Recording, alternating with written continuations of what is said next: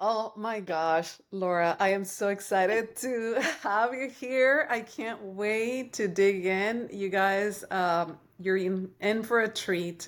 Laura's journey has been so inspiring. I can't wait to connect you guys and let you know everything that I've learned from her from just reading the book and a little bit of learning. So thank you for being here, Laura. Appreciate you. Oh, that's so nice. Thank you for having me. Yeah. So, for those that don't know, Laura wrote a book, and I'll probably explain this in the show notes and everything, but Laura wrote a phenomenal book. I could not put it down, honestly. She's just so talented at telling the story. I felt like I was there with her. And what's crazy is that I was actually in New Mexico when she was talking about the part of getting married. Oh, I won't spoil it, but like I just felt like I was with you the entire time and the whole Aw. journey. So that was pretty awesome. Um, so I want to start with like give us an update where you're at now, what's happening in your life, what's going on with you right now. Sure. Yeah, I'm on a book tour right now. And I'm in this weird space where I've done 15 different events now. I just got back from Seattle this morning and I was in Denver a few days before. And I'm gonna let myself rest now for three for 3 weeks, and I'm really looking forward to it because I think I need a little bit of balance and I don't know, like a little bit of a sense of normalcy. And I feel like I've earned it. I've been working really hard. But I'm almost feeling lately like the book tour is like a new book, or it's like it's just another story in itself, getting to connect with all these amazing people who are reading the book or, just being introduced to it and having the opportunity to speak about it in front of people. That's been really enjoyable and a blessing for me. I had no idea as a writer that I was going to enjoy speaking so much. Yeah. What's interesting is that when I was reading the book, you were saying, I am fulfilling my dad's wish list. And and now that my dad's wish list is done, now I'm doing my own wish list, Mhm. which is like to me, I get goosebumps just thinking about that of how empowering your journey began by helping someone else or doing it for someone else, and then now is doing it for yourself. And this, I totally agree with you. There is like many books in you already to be written. Do you mind telling us a little bit about the book and just a little summary for those that are curious about reading your book?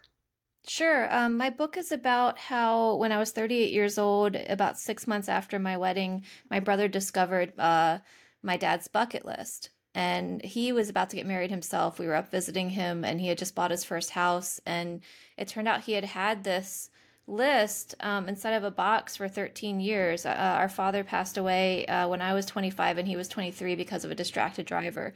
And I had actually become an activist with safe driving for a couple of years around the time my husband proposed. I think because it was bringing me, it was bringing me a sense of agency with what happened because I still had a lot of leftover anger about the way my dad died. And now that my husband had proposed marriage, I was feeling some dread about walking down the aisle and feeling like he wasn't going to be there with me, which was a thing that, of course, you always think will happen as a little girl.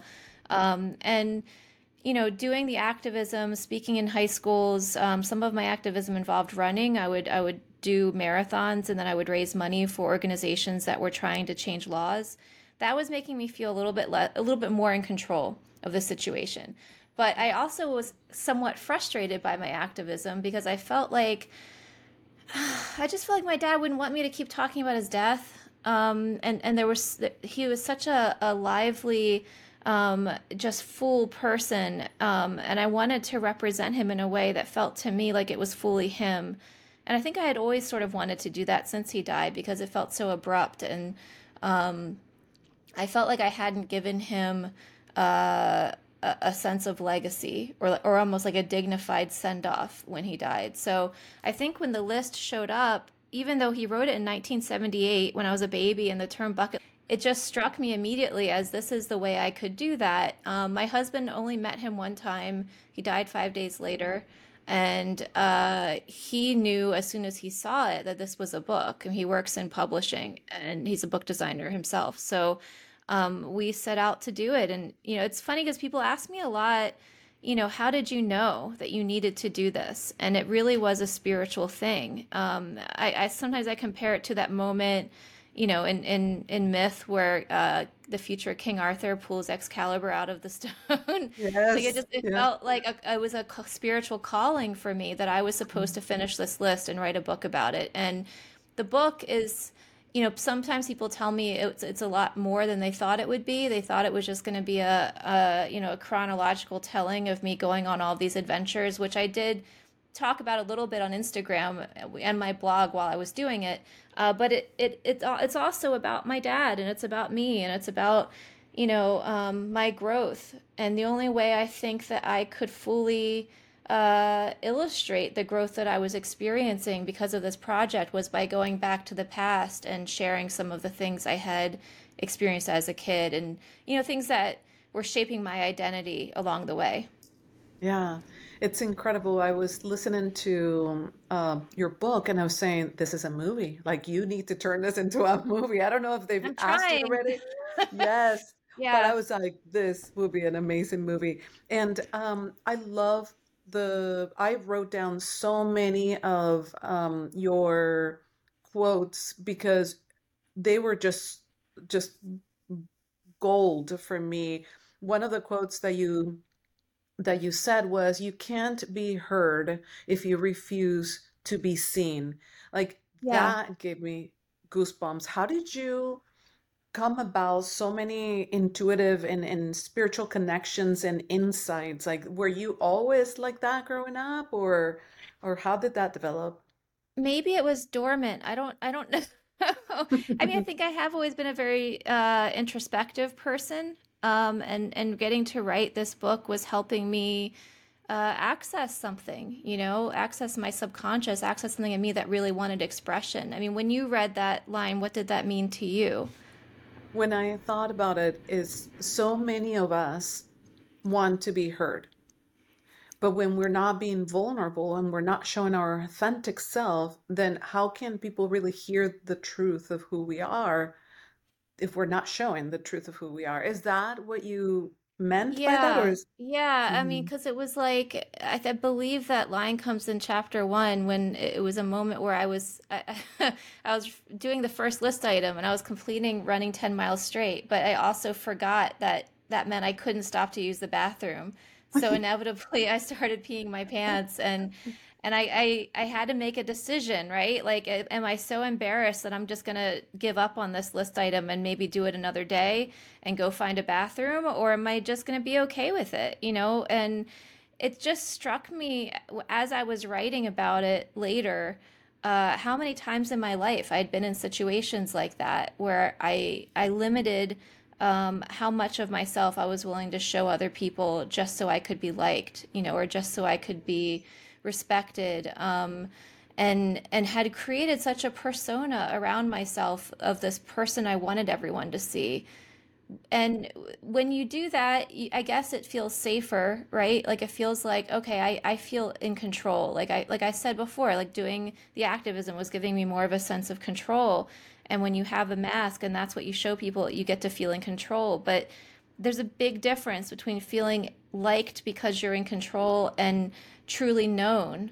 And the only way you're going to get that real authentic connection and love is if you're just like, here's me, warts and all, and I'm okay with it. And that's powerful because when you get to experience that with other people because you're showing up as you, that's when you get the growth. That's when you start to become more than you thought you could be. And that, you know, that's being heard, I think. You can't expect people to dig through multiple layers to get to the real you. Like it's so much easier to have that connection if you're just showing up as you in that moment. And it's not easy. Like that really was my first lesson with the list. I had to find a way to get there because I didn't have time for all the layers doing 54 items in 6 years.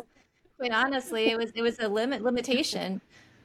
That's awesome. It's so cool how you showed throughout the book your connection, your spiritual connection with your dad and how you listen to the messages. It's like in every part, I felt like your dad was with you and you expressed it in such a beautiful way, uh, feeling connected to your dad in so many ways. Is this something that you developed after your dad passed? Is that something that you, or you've always been sort of in tune and intuitive in that sense? I think there's a sense that there's a chance I always was, Mm-hmm. and it was not being used. Like, I mean, because I Mm, remember the first time feeling something like that when I was in high school and I was running late for school and I had to figure out a way to get there and I just started walking. And I I had a very sheltered upbringing. Like I lived in the suburbs of Wilmington, Delaware. I didn't walk anywhere. Like we drove everywhere. And I mm, I couldn't comprehend that like this one little corner of the highway was not a place I should be walking. And I mm, sort of like made a run for it. And I remember distinctly feeling as I did this at age 16, or it must have been 15. I couldn't have had a driver's license yet. I remember feeling almost like a hand pushing me to go wow. faster across Wow. this intersection. Like not like a large hand, almost like a Yes. cartoonish like hand of God or Yes. something. But I remember Yes. feeling that and thinking something had protected me. That's Mm, the first time I can recall having any kind of intuitive connection or a sense of something mm, bigger than me. mm, And also before 9/11, like the morning of 9/11, I woke up in a panic and I had mm. some sense that something was happening. And then Wow. later that, of course, I'm sure a skeptical person would be like, oh, yeah, it's easy to connect one to the other after the fact. Mm-hmm. Like, oh, you woke up with a panic. Maybe that was a coincidence. It happened the same day as 9/11. Okay. But I still believe that that was me having an inner Totally. knowing. Mm-hmm. And because it was such an enormous event, it was this really Mm. spiritually charged event that Yes. that might be why. And even, and I wrote about this in the book, the week before my dad died, when we came back from visiting Delaware, my husband had met him for the first time. I saw a billboard and suddenly knew I wasn't going to see him in Yes. this Yes. life. I wasn't going to Yes. interact with him in body again. Mm. And Mm.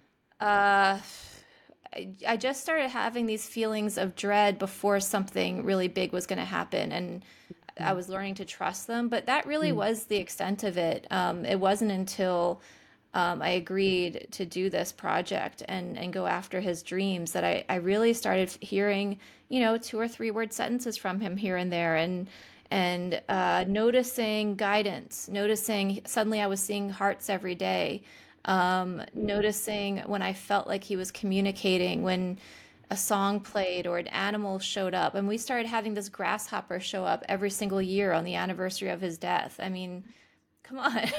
I And there know. were so many serendipitous things that would happen with the list, like the right person I needed to meet to make something happen, like talk with the president. Jimmy Carter's biographer showing up when he did, the tuxedo I needed to own a tuxedo showing up in the window of the boutique. Yes. Just crazy timing of things that I never could have orchestrated myself. And what was beginning to happen was I was just starting to trust that my Yes. dad's spirit was part of this and this was a partnership and he was Mm. helping me. And even in the writing, I mean, there were so many times during the writing where I was afraid of my own voice and I would really trust that he was prodding me along and trying to give me courage. In so many sections, you spoke about your dad giving you a very clear message, like, yes, here, do this. Like, Hmm. and that honestly, I'm getting goosebumps just thinking about it because I can feel in your book, I can feel the emotion of everything. I could feel when your voice would break a little bit, and it was just like melt my heart thinking about it. And I could also sense the empowerment. You quoted so many powerful women in your references, women's feats, running, or Sacagawea swimming, or Maria Yeah. Teresa, like so many instances where you pulled in that goddess or that empowered warrior that you are to get you through. And what a beautiful experience. And I wonder though if that's something that um you had it purposely put in the book, or is that something that really has guided you? Um, Yeah, it was guiding me naturally. I mean, I would research every list item, and the thing that would shock me every time was just these incredible historical women who had done whatever the list item was. Because I'm approaching exactly. this as, okay, this is a man's list from 1978. It's crazy that a woman in 2017 is doing this, you know? And then when I would discover these stories about incredible women who had been on these adventures, I mean, one of my favorites that I don't think ended up making it into the book was Nellie Bly. You know, like in the Mm, 1800s, she was the first woman to travel around the world. And people don't often know about her and how, think about all the difficulties she encountered because back then women weren't allowed to travel alone, you know? mhm. And I think Yeah, I was supposed to learn about her because now here I am and I just went to Denver and Seattle alone for a book tour and so for cool. part of the list and I wrote about this in the book. I went to Vienna and Berlin alone for 2 weeks and Yes. it's crazy to me now that there was a time when I thought that was too scary, when I thought that was a bad idea for me to be Mhm, doing. And mhm. I think, yeah, I genuinely think my dad was sort of trying to remind me of the girl I was and how he would take us on these hikes, and he would teach me how to be the navigator and how to be the person who was going to find our way back home. And I think this was a skill he knew I needed to have in my life because I was going to be a woman who made independent choices and who guided other people. And I think he saw that in me at a very young age. And once I got to a certain age, and I think a lot of women go through this, it's like, society almost starts to tell you your value is in your belonging. Your value is in the role that you play in other people's lives, whether that's as, first a daughter and a sister, and then later as a mother and a wife and a grandmother and so forth. And I love my family and I love my husband and I love the roles that I get to play, but those roles are, no, for me, no different than they would be for a man in his life. Like they're just my roles, they're not who I am. Yeah. And for a long time, I allowed my insecurity about, watching other women in my life start to acquire more roles, for lack of a better way of explaining that, like getting married and becoming mothers. And as I'm watching it happen, I'm like, oh, I want to be on par with everyone else.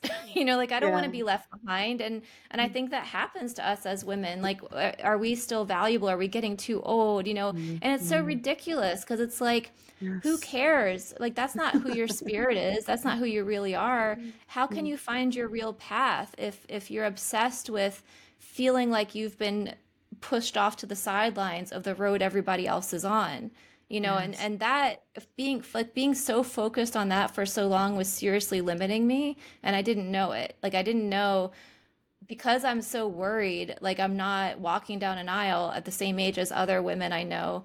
I'm missing out on the fact that, oh, one day I'm going to be walking down a road in Denver because I'm going to my own book event from a book that I wrote about this independent life I finally claimed for myself, and I just think there's so many other women out there who are like that, who are truly very individual and independent, and they're missing it. And they're that way for a reason. Yes. I love how you were talking about your insecurities and you're so genuine about that. Even in the book, you talked a little bit about your the struggles that you have with all these doctors giving you different medications for mental Oh, health yeah. and all of that. It was just like I'm blown away with what you went through and how you were able to sort of get yourself out of that. Do you want to mention briefly a little bit about how that was for you, that journey? Yeah, I felt like I had to be completely transparent about that. And because it was part of what was shaping who I was and how I thought about things. I mean, just now I was sort of touching on how I think a lot of women fall prey to wanting to be valuable and wanting to belong and be loved. And for me, that compulsion was really heightened because when I was a teenager, I was diagnosed with depression. I went through, almost a decade of doctors trying to find the right medication. And then just as I graduated college, I had been seeing a doctor who had me on, as many as 9 medications at once, was giving me a bunch of Wow. different diagnoses that weren't accurate for me.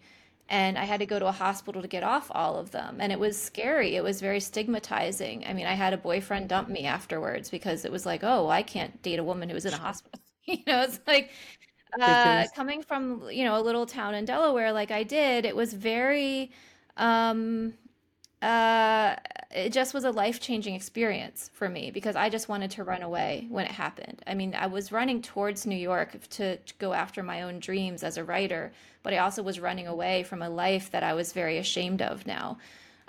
So for a long time, I think I was using my career as a journalist because I was successful with that, even though that did take a very long time. And, this new persona I had is this like, fancy New Yorker. Like I was almost using that to compensate for the shame I was still carrying about this secret about being in this hospital. One of the things I shared in the book was that my father was a closeted crossdresser. And it was not something that he ever talked about with me, but it was something that changed his life and changed our lives. And when the list arrived, I felt like I was almost starting to become a person who was defined by my secrets more than like we talked about before, more than showing up and being who I really am. I was always this person who just was like, don't let them find out who I really am. It was to that degree.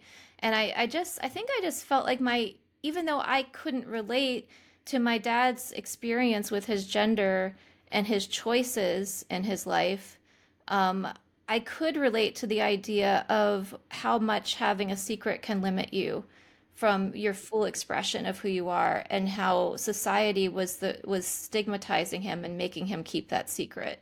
So I guess what it occurred to me was I need to share this. I need to talk about these things that I experienced and that I used to be ashamed of so that I don't have that shame anymore and so that the reader understands why I needed so badly to get out of my comfort zone because quite honestly, what started happening for me with my dad's death was that was now becoming a second hospital.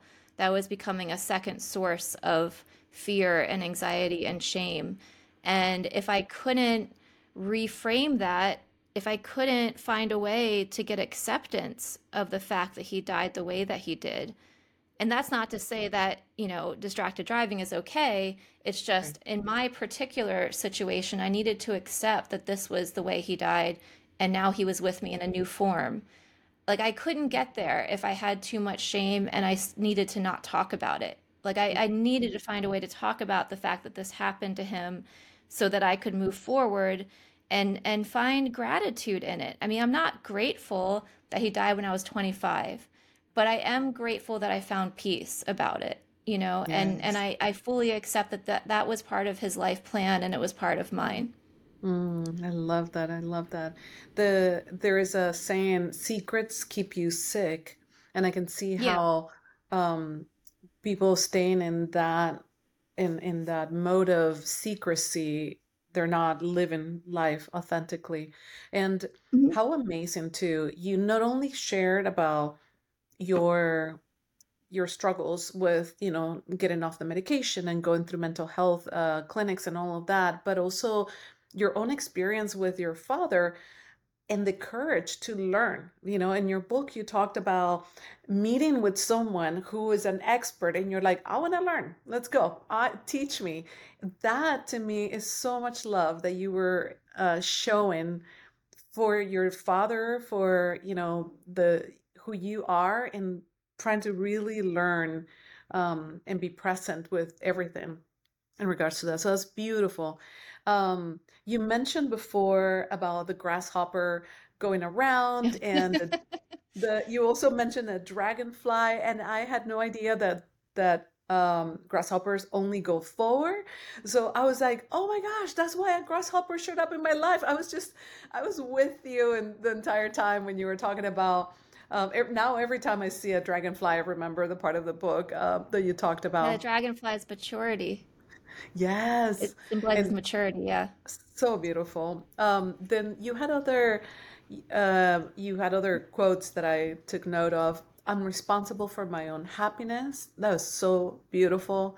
That felt so right. Like it wasn't like, oh yeah, I'm responsible. It was a knowing. It was a I am Yeah. doing this. It was a transformation. Do you remember that moment? Yeah, I think I was 21 when I had Mm. that realization. It was after my grandmother died. Oh. And boy, you're gonna make me cry. It was the kind of thing that I mean, you asked me before, did I have any connection with spirit before my dad died? And that probably would be another example of that because I remember feeling like, I'm getting now a taste of, well, this is real life. People die, and I was pretty young, but she died of natural causes. She had colon cancer and she was ill, and it didn't seem weird to me that she had passed away at, age 80, but I was feeling like, what would she want me to do? What advice would she give me for how to live my life? And that would be the kind of advice she would give, that because she was such an independent woman. And so often on this tour and going and talking to people and doing interviews like I'm doing with you right now, or I've had these TV interviews I've gotten to do, and just the So exposure cool. I'm getting with this, it's like I know my grandmother is cheering for me because she saw that in me at a really young Mhm. age and she nurtured it, and she Mhm. taught me that I was responsible for the choices I made in my life. Ah, And that I couldn't I'm just, getting we goosebumps. can't depend on other people to make us happy. If you have to try to nurture that friendship with yourself, with your Yes. higher self, because you always have something inside of you that is guiding you and looking out for Mm. you. It doesn't have to be a spirit of a dead loved one, and it shouldn't be the people all around you. It's not their job, Mm. like you Mm. have to be able to be okay in any situation. And that's really, I think, Yeah. what that was about, because that was when I was going through that with all the medications. Yeah. It's very difficult for such a young person to say I'm responsible for my own happiness. That requires a level of maturity that, it's hard to find. There was Yeah. another piece where you talked about the horseshoe, and I love, love, love when you said that love can enter when you give it away. Oh, oh Yeah. my gosh! Can you talk about that? Because I cannot even give it justice, but that was so phenomenal. I'm just so thrilled to be talking to you. And you're a person who got all the symbols. That's so cool because I don't always get to talk about all this stuff. I really like mythology. I really like just noticing these very little visual omens that we have. Like the book The Alchemist talks about, look for the Yes. omens. That's really what I was doing on this journey. The horseshoe ended up becoming the symbol for the entire thing for me, because I recognized that there were two different positions. I mean, if you hang a horseshoe on your house and it's in the U shape, that's a much more conservative position because what you're saying is, I don't want my luck to spill out and I don't want to lose anything. And when I learned about that, I sort of related to it because I thought, oh, that's how I have felt since my dad died. I've been trying to save face, like I said, wearing masks, having a persona since I was in the hospital, and I was so embarrassed about it. I've been this. I've been, let's acquire stuff, like let me see, like let me make the world think that I'm good, that I'm okay. It's almost like I've started wearing armor, which a lot of people do when they go through something traumatic. Yes. But I wasn't able to fully feel, I wasn't able to fully be in the moment and live my life. Instead, it was more like I just was trying to look as though I was living a great life. And I think that's something now, we're in an age now where that's happening a lot with people, with social media and things like that. And this was even before that. But then when I learned that there's another position of the horseshoe that's lucky, which is more like a rainbow shape or an arch shape. And of course that's in the East, right? Like it's with Eastern philosophy, like everything is the opposite of how we do things in the West. And that, Totally. like, if you believe in that position as lucky, what you're saying is, I trust in providence. I Mm. trust that there's a Mm. greater power that is bringing Yes. things to me. And I recognize, well, wait a minute, if I'm going to choose this position for what I wear, and you can see I'm wearing it today, like this is the horseshoe Oh. that I wear now. Yeah. So she's referring to a necklace that has the U upside Yeah, down the art U. upside down. Yes, Yeah, because it's a yes. reminder. And sometimes I've noticed I'll be in conversation with people, and I have my fingernail on this little ridge at the Oh, top of it. I almost like love I'm saying, that. okay, you know, Bring source, it. give me something. I'm trying Yes. to like, download here. But I mean, the Mhm. thing I recognized about that position that was so cool is that if you want to live that way, if you want to truly have faith that there's something bigger than you involved, and it's Mhm. not just you in this little boat trying to like Mhm. get stuff, you're here for a reason and you're being Mhm. given gifts and you're being given opportunities and connections for a Yes. reason. If you want to believe that, Mhm. what goes hand in hand in it is you also have to let go. Yes. You Yes. can't be in that little boat Surrender. anymore, that little bucket holding on and just holding on and holding on. Mhm. You have to Mhm. be willing to be the spirit that you are, walking Mhm. through life and giving, with open arms and open hands, finding Mhm. opportunities to give to other people. And it Ah, occurred to me that's how love works. yes. God loves us so much, and we're meant Yes. to um, replicate that in our connections with Mhm. others. And so now when I meet new people, or I'm even reconnecting with an old friend, and I'm having many opportunities to do that on this book tour, I'm always being guided by that. I'm always Mhm. thinking, what can I do to make this person feel loved? Or at least to express it. You can't Yeah. change how people feel about themselves, but Mm. you can adjust how you are in the moment. And I Mhm. really do believe we're supposed to do that. And that's why I embrace this, because I Yes. find that if I let go of that need to control my luck, or Mhm. how I experience love with others, everything flows, and Yes. things happen that I never could have expected. Things happen in a way that is so much better than I Mhm. ever could have dreamed of. So, I mean, if you're going to Yes. go after things in your life that you dream about doing, it's a much better way to go about it. And I feel blessed that I discovered it, because now I can just live that way all the time. I love that. I love that. You should totally start creating necklaces, that go with the book and sell Maybe, them. yeah. Yes, Well, honestly, it's interesting. I just met a jeweler. It's interesting you say that. I met a jeweler at my reading in Woodstock, and she's like, I'm going to create one that's inspired by you and this I book. So would. I'm thinking, like, Like, I need to find her and see if she can, like, link to it or yes. something.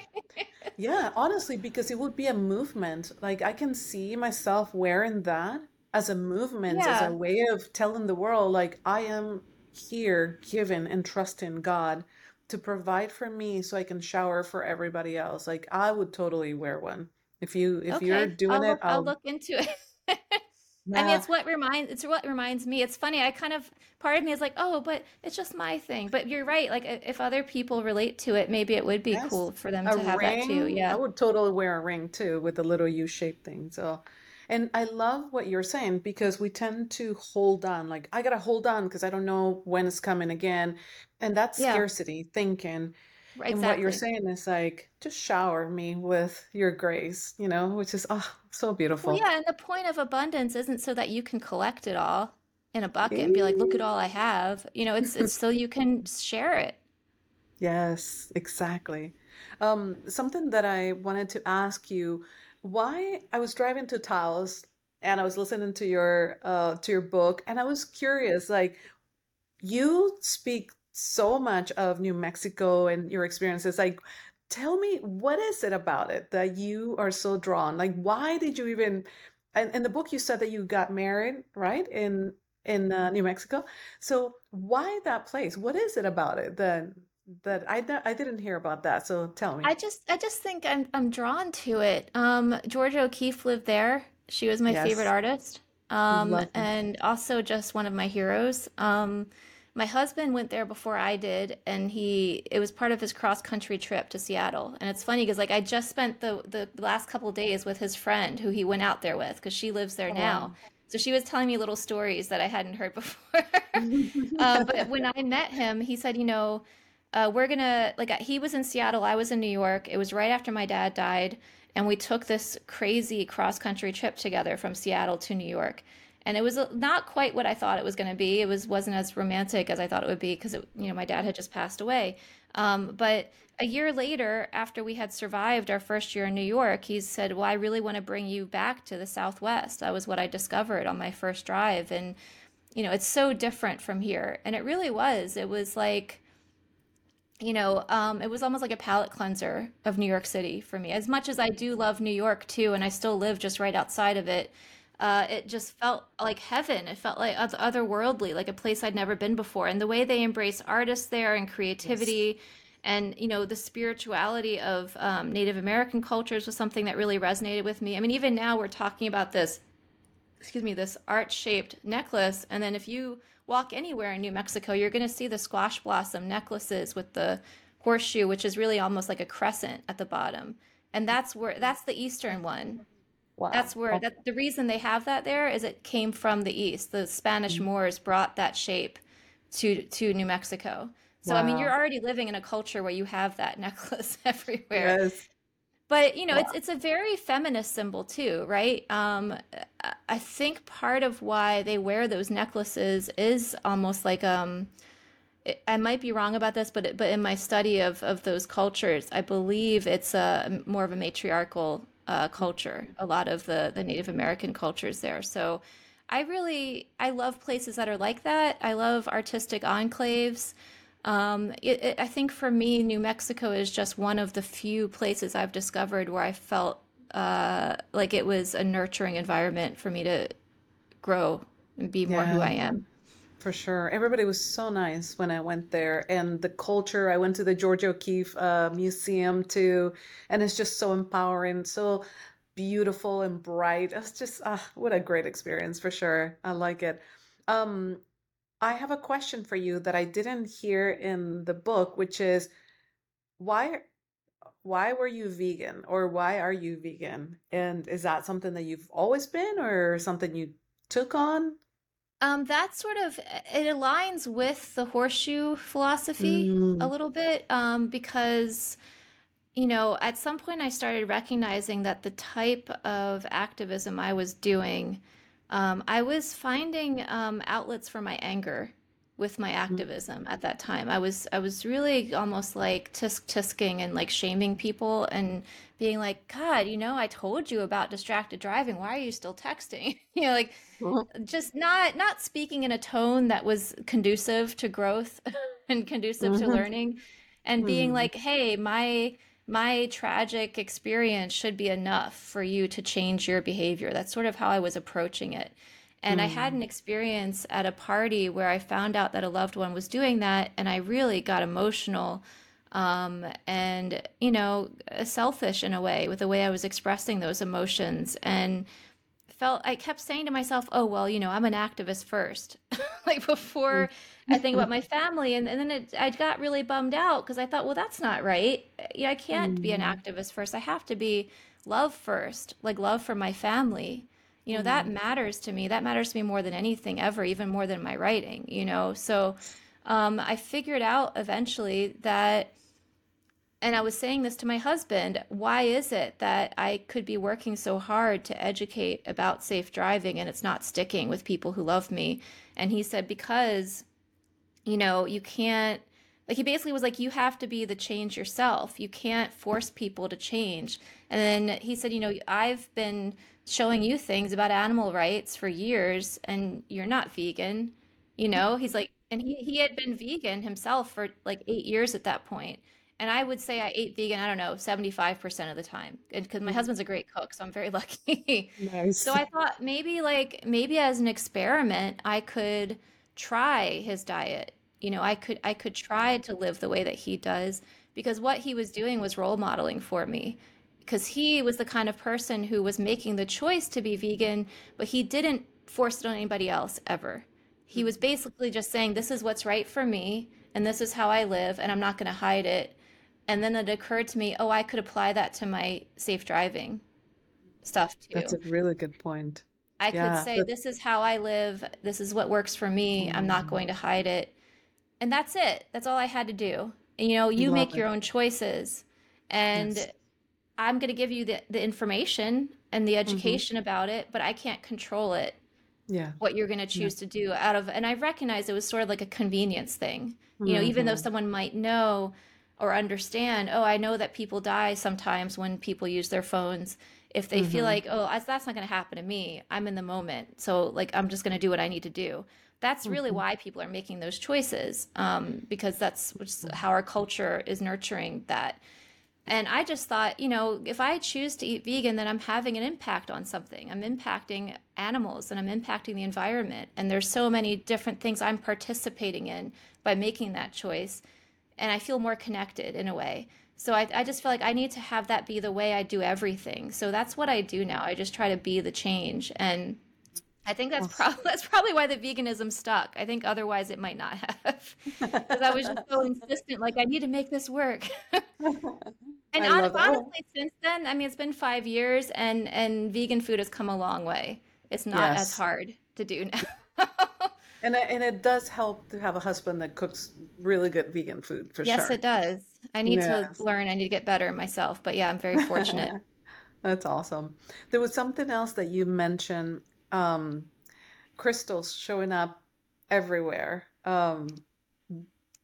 Would you say that that's sort of like your dad's sign, or is more like you just tuning into the earth or the Yeah, essence? I mean, yeah, I've never thought about it like that. That's really interesting because I have that, yeah, I have become, like I was just saying, I feel more connected to animals Hmm. and to the environment. And, I talk about tree symbolism a lot in my book because that was the one thing I was noticing was like a pattern like showing up everywhere I went. Of course, right? Because there's trees everywhere.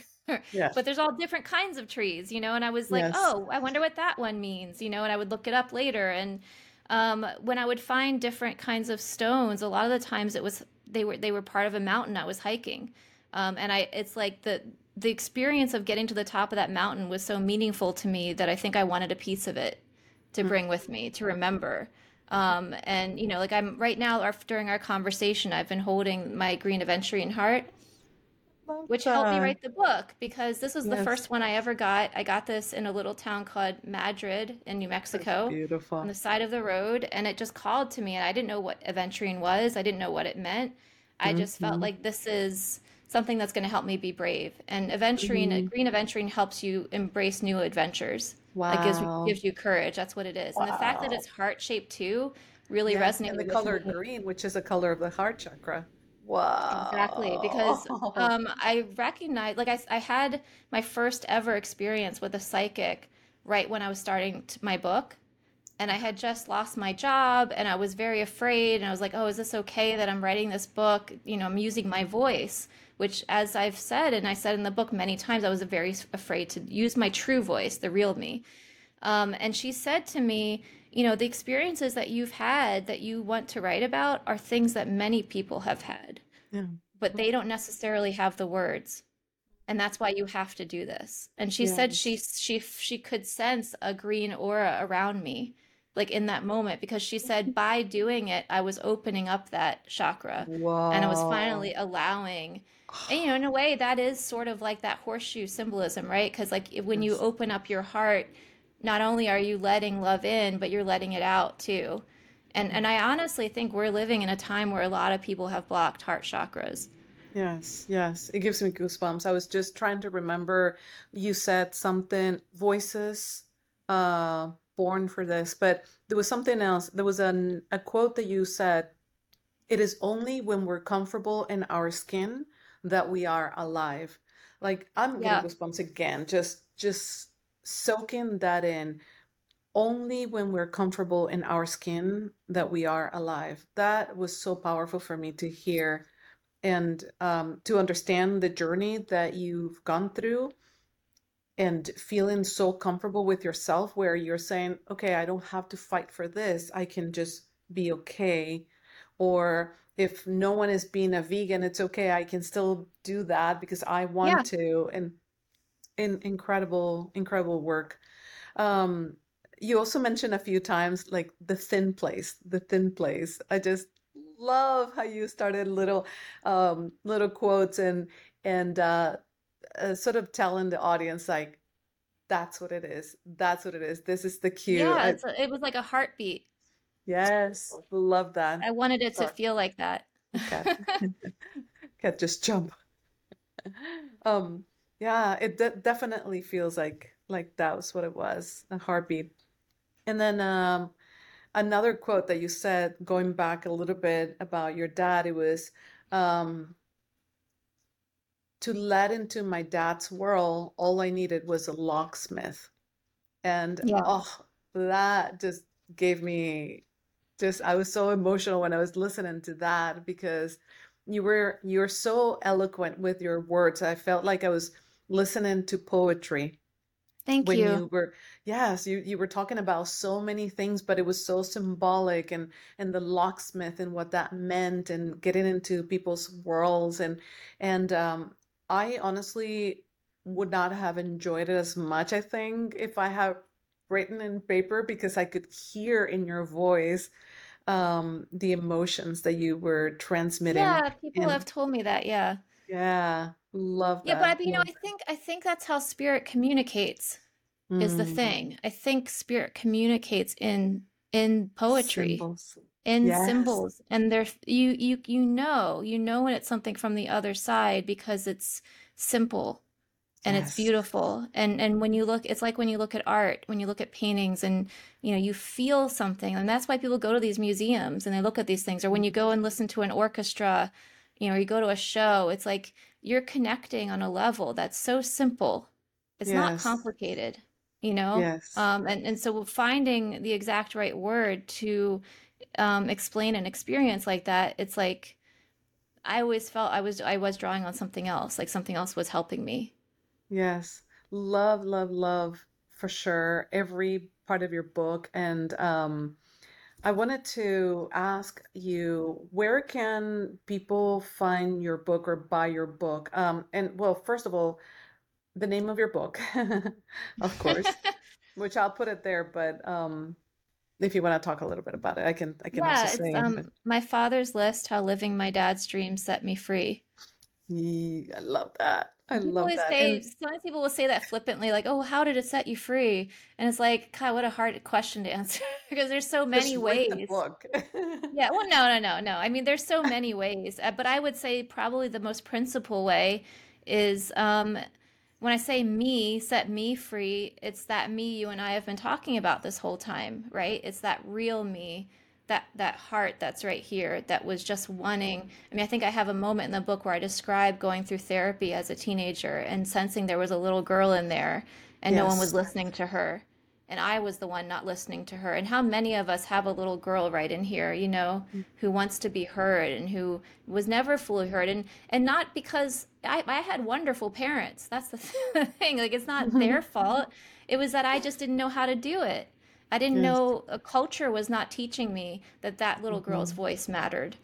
Yes. It's I mean, it's I'm one incredible. of the lucky ones. I'm lucky that I had a mother who listened to me, but we Hmm. don't, I mean, if you don't have that either, it's a Yeah. longer road.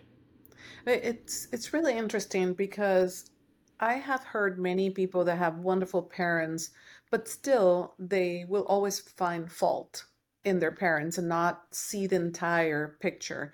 And I could hear in your writing that you were seeing your parents as human.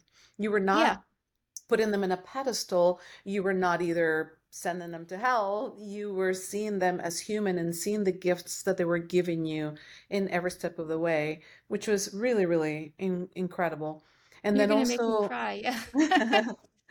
well, I see it. I see your perspective. Your perspective is humble and it is also so insightful. And of course, going to therapy and everything helps a lot. Um, but I think that in your nature is that in your nature is to see the upside down, things, see the other side of the other perspective of things. Like I think that that's who you are in general. And Thank you. nowadays, of course, everybody's just, talking about, oh yeah, my therapist said this and said that, but back then, you could never talk about therapy. You would just hide that you were ever Yep. receiving treatment. And so I think that the book arrives in such a place where people need to understand how hard it was and how lucky they are that they can now be so willingly able to go and get therapy if they wanted to. Yeah, Um, but even I appreciate that you said that, but also I think even with therapy, it's like if you're not getting some kind of spiritual therapy as well, like a mm, spiritual treatment, there's only so much that identifying a mental health issue or a psychological issue or something with regulating your emotions, there's only so far that that can go. There's only so much that that can do. When a lot of times what people really are feeling is a spiritual depression, and they're not in touch with who they really are. And that was a journey I went on myself that I had to figure out. And I think a lot of people do need to do that. Can you say a little bit more about spiritual depression? You could feel spiritually bankrupt. You could have everything going your way or seemingly on paper, and feeling like, oh, okay, I feel like I'm a true adult now because I can regulate my emotions and I don't let them get the best of me. Or, I feel like, okay, my ADHD, that's in check. Like I'm accomplished and I'm being financially stable, and I'm true to my word, and I've made all this progress with all these different things, and maybe even like your relationships are finally going smoothly because you've now navigated that and you have figured out how to be accepting and forgiving of people and also forgiving of yourself. But if you are still lost in a spiritual way and you don't have any kind of relationship with something larger than you, whatever that might be, I don't care what it is, but Yeah. even if it's just the higher you, like we were talking Mm-hmm. about before, if you don't believe that there's something more, it can become a spiritual bankruptcy because it's like Mm, you don't have your why. You don't have yeah. your why am I living? Why am I here? Why am I Mm, doing this? mm, Does it even matter? And I yeah. do think we're living in a time where that's a big issue for people. Mhm. How So did you that's why learn we're seeing that? this. I'm sorry. No, no, please continue. I interrupted. I was gonna say that's why I think we're seeing this mindfulness movement right now. How did you learn to be that spiritually connected? Oh gosh, I don't know. I think I always was, and I didn't know it was real. I think Mm, I always had it, like we were talking in the beginning of our interview, mm, this ability to connect on a deep level. But I just thought it was a superstition or something. Like mm, if I lived in a headspace, like a lot of people do, I wasn't living in a heart space then. And when you live in mm, a headspace, you need proof. You yeah. need logical answers for things. And I think in order to do my dad's list and go on a lot of these adventures, and some of them seem, pretty out there for who I was, it required so much faith and trust that it was putting me in that space to allow Mm, that person I really was to blossom on the inside. mm, And also, I think just being out in nature more, I mm, became a runner, and becoming a runner changed me because it meant, when I first started running, I was so embarrassed about my what my running might look like that I would do it only inside. Like I would be on the treadmill and I would be at the gym at work, and I was like, oh God, what if my outfit's wrong? It's like ridiculous. And then eventually I made the leap and I started running outside. And that's a big difference because being out in the world and saying, okay, I don't care about my form. I don't care if you think I'm fast or slow. I'm going to be out here doing this. And I think that really put me back in touch with who I was as a little girl, that little girl navigating the woods with her dad and her brother. Even though I'm now running, I'm still back out there. And that's where we're supposed to be. There's a reason why when we go on hikes, we feel like we're home. yeah. I keep asking you, like, where did you get that? Because I know that there are some people that were raised, in certain religion or traditions where they're like, oh, yeah, that's part of who I am. My grandparents were doing this, whatever. There are people who have spiritual awakenings or experiences, and there's people that find their spiritual connection through some purpose or something that they do. And I was just wondering, like, where were you in that category? And it seemed like you are a little bit of everything, growing up in a Yeah. small town and with religious parents, but also in nature. And then just having your grandmother and so many different people in situations that sort of like felt you like you were connected to something. But then also, I think that the connection with your dad through your book and through the list, I think that like really, really awakened that. Am I interpreting that Yeah, and correctly? I mean the only other piece of the puzzle I think is my marriage. I think it's my marriage more than Mm, anything else in because what way? I married my soulmate. Oh, And when I met him, I knew it was different. You know, I knew Mm. this was a different connection Oh, than these other guys I'd been dating, and nothing against those other um, guys. I fell in love with someone in college and he was lovely, but when I met Steven, it was like we met online. It wasn't in a bar like I was used to, and he fell in love with me for me, you know, for my brain and wow. my heart and my words and our Oh, voices on the phone together. And that's a very different way of falling in love with someone than through yeah. appearance, mostly. Wow. Wow. And we just became best friends. And, you know, it's been 20 years now. And That's incredible. this is a person who has helped me be brave enough to be who I really am because that's Mm. who he loves. And I hope I do the same for him. And I think if you have that in your life, it speeds things up a little bit with finding your Yeah. purpose. Totally. Oh, that's beautiful and so supportive. I can see, and I was reading in the book as well how he was like, "Yep, you go travel. You want to go travel, go for it. No worries, and I'll be here and supported you in every trip and Mostly, yeah. every." It's Yeah, not, exactly. you know, we all have our hiccups. Of course. Yeah, of course. It's not always perfect. So if you could look at your journey and the conversations we had today, what would be one, two, or three things that you would like to recommend people to do or suggest or something that you think, wow, this really served me and maybe can serve you? What would be some of that? I would say the first thing is look at yourself in the mirror. Like do Mm. it regularly. Oh, Really, that's really do it. Because I think a lot of people who have shame that they've been carrying for a long time, and this was something that I used to experience, when you look at yourself in the mirror, you might be making yourself up for going out in the world, but you're not looking in your eyes. I mean, sometimes you can have so much shame you can't do it.